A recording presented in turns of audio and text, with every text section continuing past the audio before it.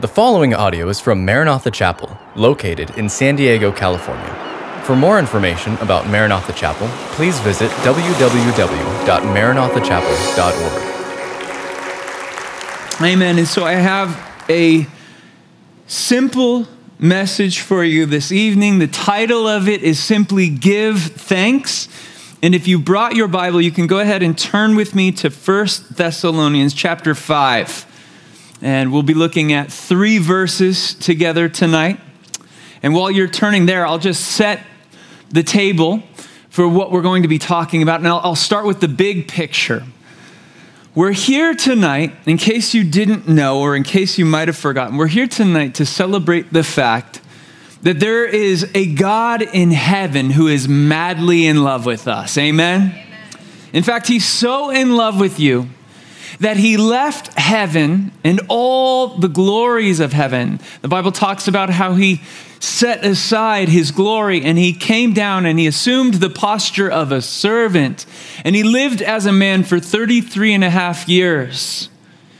And he lived the perfectly righteous life that you and I could never live. And then he went to the cross and died the death that you and I deserve in order that we might be made the righteousness of God through him. And in this glorious exchange, I give my sins to Jesus on the cross, and he gifts to me his righteousness. It's glorious, it's wonderful, and there's this beautiful exchange that happens, wherein I'm given a new heart. He takes my heart of stone, the Bible says, and he replaces it with a soft heart, upon which he can then inscribe his will. That's right, God has a plan and a purpose for our lives. And one of the surest signs or telltale signs that you have truly been born again is that you will have a desire, an inherent desire within you to know and to walk in God's will. Through the prophet Jeremiah, the Lord said this. He said, I know the plans that I have for you. That's kind of weird hearing that echo off the building back there. I know the plans that I have for you, says the Lord. Plans to prosper you, to give you a future and a hope. And I just love that verse. I always have. I'm sure you do as well. And it's a verse that paints a picture for us of this big, bold, beautiful plan that God has. It's a specific plan that he has for each one of us. And our job as Christians is to discover and then walk in that will. And discovering that will is one of life's greatest adventures and most important quests. And the question I want to wrestle through with us briefly here this evening is, how do you do that?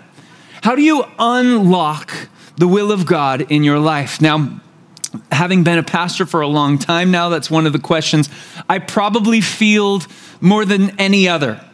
And it's this: how am I supposed to know what God's will is for my life?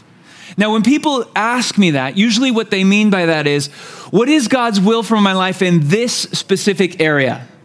So does God want me to go to this school, or does he want me to go to that school? Does he want me to pursue this career path, or does he want me to pursue a career in this field over here? Does he want me to marry this person, or does he want me to marry this person? And those are all big, important decisions and specific issues that God no doubt wants to give you insight into. And he wants to answer those things. But unfortunately, it puts me in a difficult position, and you as well, because there's no chapter and verse that I can turn to in the Bible that says, go here or do that or pass on this opportunity or take that opportunity. Now, it would be really nice if God's word worked like that, don't you think? I mean, how wonderful would it be if every time you needed to hear from the Lord, you could just shake that magic 8-ball, or you could play a little Bible roulette. Have you ever done this? And you just kind of close your eyes and flip through the pages and you read a verse. God, I really want you to speak to me. And boom. Oh, great. Okay, so I'm supposed to enroll at UCSD, or I'm supposed to say yes to this opportunity. But that can get us in trouble. You've maybe heard this story about a guy who was adopting that method in trying to discern the will of the Lord for his life. And he really needed to hear from God. And so he played Bible roulette and he strummed through the Bible pages and closed his eyes and pointed to a verse and then read out loud what he assumed to be God's will for his life. And it said, "And Judas went and hung himself." He's like, certainly that couldn't have been the Lord. So he's like, let's try this again. So he closes his Bible, fans through the pages once more, and then he points again. And this time it says, "And go and do likewise." Ouch. As that story clearly illustrates, such an approach can quickly get us into trouble. So we're back to that original question. How are we supposed to unlock what God's will is for our lives? And here's what I've found, and this is a tremendous key. All of us, no doubt, who are desiring to follow the Lord, who want to walk with the Lord, who want to know the Lord more deeply, we want to know what his will is. And so how do we do it? Here's what I've found in my own life. The best way to walk in God's specific will for my life is to start by obeying his general will. Now, what do I mean by that? Well, quite simply, as I mentioned a moment ago, God hasn't specifically laid out a step-by-step plan for every circumstance that I'm going to face in life. But what he has done is he has clearly spelled out for me and for you what his will is for our lives, generally speaking. He's told us plainly. He's given us his word. And here's the deal.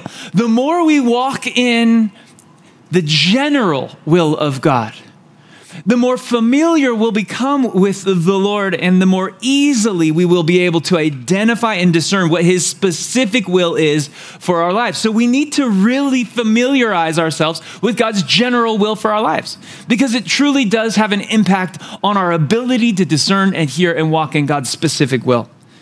So that being the case, let's read together 1 Thessalonians chapter 5. Pick up with me there in verse 16. Here is God's simple 3-part plan to always walking in God's will for your life. Ready for it? Rejoice always, pray continually, and give thanks in all circumstances, for this is God's will for you in Christ Jesus. 3 parts. Very simply, God's will is that we rejoice, that we pray, and that we give thanks, and that we do each of these things all the time. Here's what I love about that counsel. It's not complicated. It's not convoluted. It's straightforward and it's simple. But just because it's simple doesn't mean that it's easy. Somebody give me an amen on that. I think the word that troubles me, probably you as well, is the word always, right? I mean, I have no problem at all giving thanks or praying or rejoicing from time to time, or when the mood strikes. But that's not what's being asked of us here. I mean, there are times when I feel like rejoicing, and then there are plenty of times when I don't. And that's what makes this section so difficult. Paul's not telling us to pray or to rejoice or to give thanks when it's convenient for us or when we feel like it. No, these aren't suggestions, they're commands. So how is it even possible? And the short answer to that question is, it really isn't. This is an impossible command, apart from the indwelling work of the Holy Spirit in our lives. You see, we have to start there, and I know it's obvious, but it's worth pointing out. The Holy Spirit is the only one that makes any of this even possible. Now, the other thing that Paul says in verse 16 that makes this possible is he's not asking or telling us to be happy about everything that happens to us. If he were telling us to do that, then again, this would be impossible. Because being happy is something that comes and goes. It's an emotion that's here one moment and gone the next. And in that regard, joy and happiness are not the same thing. They're really different. You see, happiness is rooted in the happenstances, the happenings of our lives. When things are good, we feel happy. When things take a turn for the worse, our happiness fades. But joy is different because it's not just a feeling that we experience. It's a fruit of the abiding Spirit of God in us. The fruit of the Spirit is love and then joy. So it's a fruit of walking in connection with God through his Spirit. And it is also a choice that we make. That's right. Every single day, you have the opportunity to choose joy. I have this friend, she serves with me on the worship team. Her name's Gina, and she has this really powerful story. She's been through a lot of difficult things, but she has this mantra that is like the theme of her life. And she was sharing it with our team recently, and how every day she chooses joy. And that is such a powerful choice that you can make as a believer. You see, you don't get to choose a lot of things that happen to you in this world. You don't get to choose who your parents are. You don't get to choose who you're born to, or where you live, or how much money you have, or where you land on the socioeconomic ladder in a lot of regards, where you start out in life. But you can choose joy no matter what your circumstances. There's a book by Kay Warren on this topic, and she says it like this: if we're going to experience joy in this lifetime, there's only one possible way. We'll have to choose it. We'll have to choose it in spite of unbelievable circumstances. We'll have to choose it in the middle of a situation that seems too hard to bear. We'll have to choose it even if our worst nightmare comes true. This isn't what we want to hear. We keep trying to line up all the little ducks in a row to smooth out the rough spots and to shore up all the wobbly places, still convinced that if we get our act together, we finish the huge project, our health clears up, we get a raise, or we can just get things right, we can finally be joyful. But most of you have lived long enough to know that that's just not how it works. If you're waiting for everything to perfectly line up before you experience joy, you're going to be waiting a long time, my friend. You see, we can't always find joy in what is happening to us or around us, but we can always rejoice in what God is doing in us and through us, because he's already promised us that he's working everything that happens in this world for our good and for his glory. Now, again, I want to point out this is easier said than done. Like, it's almost like we have this intrinsic negative bias that we have to fight against. We always tend to give more weight to the negative experiences than positive ones. Just as an example of this, imagine that I was standing up here and holding a big white sheet. And on this white sheet, in the corner of it, there was a tiny little black ink blot. Where would our focus immediately go? We'd all be staring at the ink blot. And it just proves the point that we're all predisposed to focus on the negative. I mean, I could have 20 people tell me, man, that was a beautiful message. It really ministered to me. And one person could say, I wasn't really feeling it. And which comment do you think would stick with me for the next week? See what I mean? We're all predisposed to dwell on what's negative. And that's why we have to work extra hard to pull ourselves in the other direction. We have to daily, purposefully, and deliberately choose to rejoice in the Lord, even when we can't rejoice about our circumstances. So that's step one in obeying and walking in God's will for your life. Choose joy. Now in verse 17, the second part of walking in God's will for our lives is revealed to us, where he says, pray continually. And now obviously this is another command that would be impossible apart from the indwelling of the Holy Spirit. It's the Spirit who initiates our prayers. It's the Spirit who energizes our prayers. And it's the Spirit who makes them effectual. It's the Spirit who takes our groans and our utterings and translates them into prayers before the Father. So the role of the Spirit is essential in this. But beyond that, I would also say that if we're serious about trying to live out this command to pray without ceasing, to pray continuously, then it's going to take a little reimagining on our part. We're going to have to reimagine what prayer looks like and perhaps even redefine what we mean by prayer. After all, you live a busy life. I lead a busy life. We've all got things to do. We've got lists to check off. We've got bills to pay and jobs to go to and kids to raise and food to put on the table and houses to clean and dogs to walk and so on and so forth. Most of the time, we barely have enough time to shoot up a quick prayer of help, let alone spend an entire day in prayer. If Paul's command meant that we had to spend every waking moment of our lives with our heads bowed and our hands folded and our eyes closed, then certainly this would be an impossible command. But thankfully, Praying without ceasing isn't something that's going to require that we quit our jobs and move to some monastery or go find a cave in the middle of nowhere so that we can dedicate every moment of our waking lives to prayer. The truth is, you don't have to have your eyes closed or your hands folded or even be on your knees in order for God to hear your prayers. See, praying without ceasing, it's more about the posture of the heart than it is about the posture of our bodies. To pray without ceasing is to be mindful of God's presence. It's to focus on the fact that God is with us, no matter where we are, no matter what we're doing. It's about practicing the presence of God and including him in every aspect of your day and life. It's something that you can do while you walk. It's something that you can do, get this, while you're having a conversation with someone.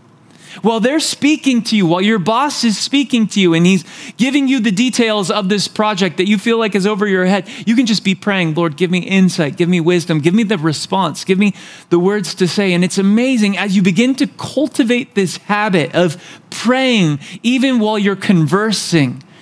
It's incredible. God will begin to speak to you. He will download things supernaturally into your heart, into your mind. You will have scriptures flowing out of your mouth that you didn't even know you memorized. And you'll be like, where did that come from?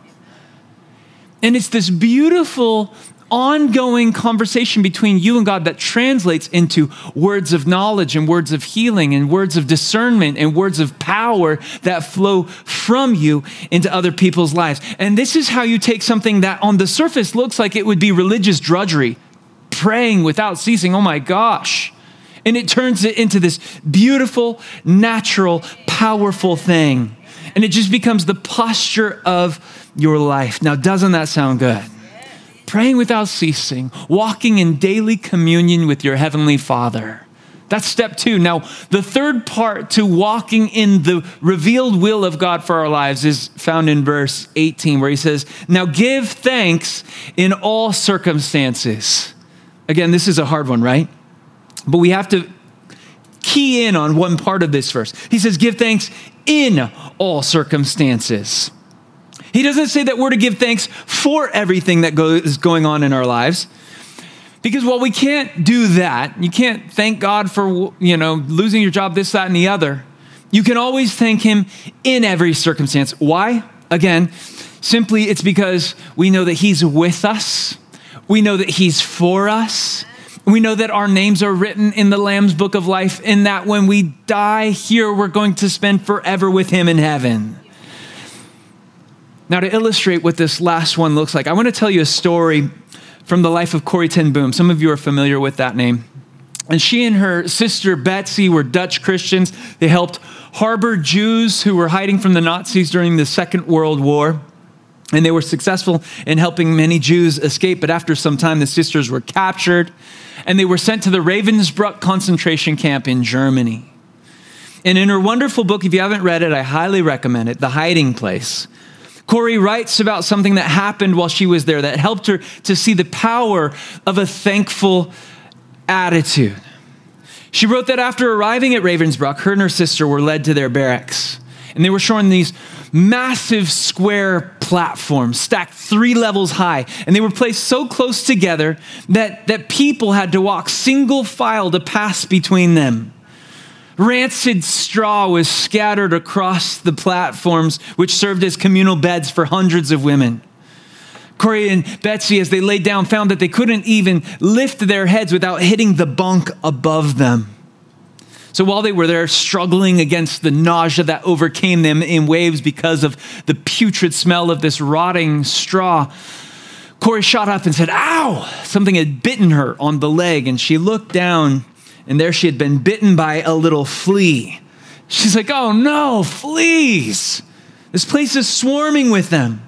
Together, her and her sister Betsy climbed down and they found a small little patch of light, and they began to see here, there, and everywhere. The place was literally crawling with fleas. Corrie said to her sister, Betsy, how are we going to survive in such a place? And Betsy, who was a mature believer and woman of faith, simply said, show us, Lord. She was praying. And here's what came next. After a few moments of silence, she said, Corrie, He's already given us the answer before we asked, as he always does in the Bible this morning. What was it? What were we reading? Read it to me again. Corey looked around, checked to make sure that none of the guards were nearby, and then she drew from a pouch a small Bible that she had managed to smuggle into the concentration camp. It was 1 Thessalonians, she said, finding the passage in the feeble light. Here it is, and she read the scripture that you and I read this evening. Rejoice always, pray without ceasing, give thanks in all circumstances, for this is the will of God in Christ Jesus. That's it, Betsy interrupted. That's his answer. Give thanks in all circumstances. That's what we can do. We can start right now to thank God for every single thing about this barracks. Corey stared at her sister incredulously. Then she looked around at the dark, foul-smelling room. I mean, such as what? What are we supposed to give thanks for here? Such as being assigned here together, her sister said. Corey bit her lip. Oh, yes, Lord Jesus. Such as what you're holding in your hands, Betsy went on. Corey looked down at the Bible. Yes, thank you, dear Lord, that there was no inspection when we entered here. Thank you for all the women here in this room who will meet you in these pages. Yes, agreed Betsy. Thank you for the very crowding here. Since we're packed so close, that means many more will hear.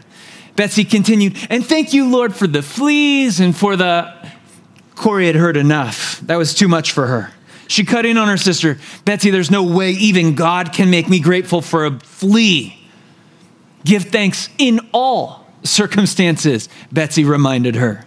It doesn't say in pleasant circumstances. Fleas are part of this place where God has put us. So together they stood between the stacks of bunks and gave thanks for the fleas. Though on that occasion, Corey thought Betsy was crazy. As the weeks passed, Betsy's health weakened to the point that she was forced to stay in the barracks with the other prisoners who were too sick to go out and work. And while Corey was in the fields working, doing manual labor, Betsy and the other sick prisoners were in the bunks, and they had a quota of socks that they had to knit together. Betsy was a lightning fast knitter and usually had her daily sock quota completed by noon. As a result, she was able to spend hours moving from bunk to bunk, sharing the word of God with the other sick prisoners. One evening when Corey arrived back at the barracks, Betsy's eyes were twinkling. You're looking extraordinarily pleased with yourself, Corey told her. Well, yeah, you want to know why? You know how we've never understood why we had such freedom in the big room, Betsy said, referring to the part of the barracks where the sleeping platforms were. Well, I found out why. This afternoon, there was confusion in my knitting group about the sock sizes. So we asked the supervisor to come and clear up the confusion, but she wouldn't. She wouldn't step through the door, and neither would the guards. And you want to know why? Betsy couldn't keep the triumph from her voice as she said to her sister, Corey, it's because of the fleas. That's what she said. The place is crawling with fleas. Corey's mind, of course, raced back to that first hour in the barracks, and she remembered Betsy bowing her head and giving God thanks for those wretched creatures that they could see no use for at the time. How good is our God? He'll use everything. He uses anything, even fleas, to accomplish his purposes. And I'm here to suggest to you that in the same way, you might be looking back on 2020 and thinking, what on earth do I have to be thankful for this Thanksgiving? I mean, it's like giving thanks for fleas, God. 2020, man, somebody showed me a meme. Actually, it was my son who's here, and he showed me this. It was a candle, and the candle said the scent was the scent of 2020. I'm like, what was that candle smelling like? I asked a couple of friends. One guy said, I think it would smell like the inside of your mask. Gross, right? Someone else said maybe hand sanitizer. I don't know. The point is, 2020 has been a rough year. Not so much to be thankful for, or so it would seem. But we need to be reminded again and again and again that even in the worst circumstances, God is still on the throne. He has a plan, and he is working and moving and orchestrating all things to accomplish those plans and those purposes. They will come to pass. Now that's true on a cosmic scale as it relates to the movement of history and geopolitics and everything else. But it's also true on a personal level. Everything that happens in your life is working itself together for your good. You might not be able to see that now. But ultimately, once you see it through the eyes of heaven, when you get to heaven, it's going to be like that beautiful tapestry that from the back looks so ugly and just bare threads kind of going this way and that. And then you flip it around and you see that it paints this gorgeous picture. And that's the story of your life and mine through the eyes of our Heavenly Father. So this is God's will. And as we walk in his general will, as we rejoice always, as we pray ceaselessly, as we give thanks in all things, we're walking in the will of God. And a byproduct of that is we get to know the voice of the Father. Our hearts become aligned with his. We become attuned to his voice so that when he whispers in our ear, don't go that way, go this way. When he says, I want you to go pray for that person. When he says, I want you to take this opportunity. I'm opening up a door before you. When he says, I want you to go ask that question. When he says, I want you to go here, do this, do that. You'll be able to move freely and quickly and without hesitation because you're familiar with the voice of your friend, your Father. So walk in his revealed will, and you'll hear and know his voice and thus be able to discern his specific will for your life. Thank you for listening to this podcast from Maranatha Chapel. If you haven't already, please subscribe for weekly messages. Feel free to share this podcast and join us for our midweek Revive service held Wednesday evenings. Visit our website at www.maranathachapel.org for more information.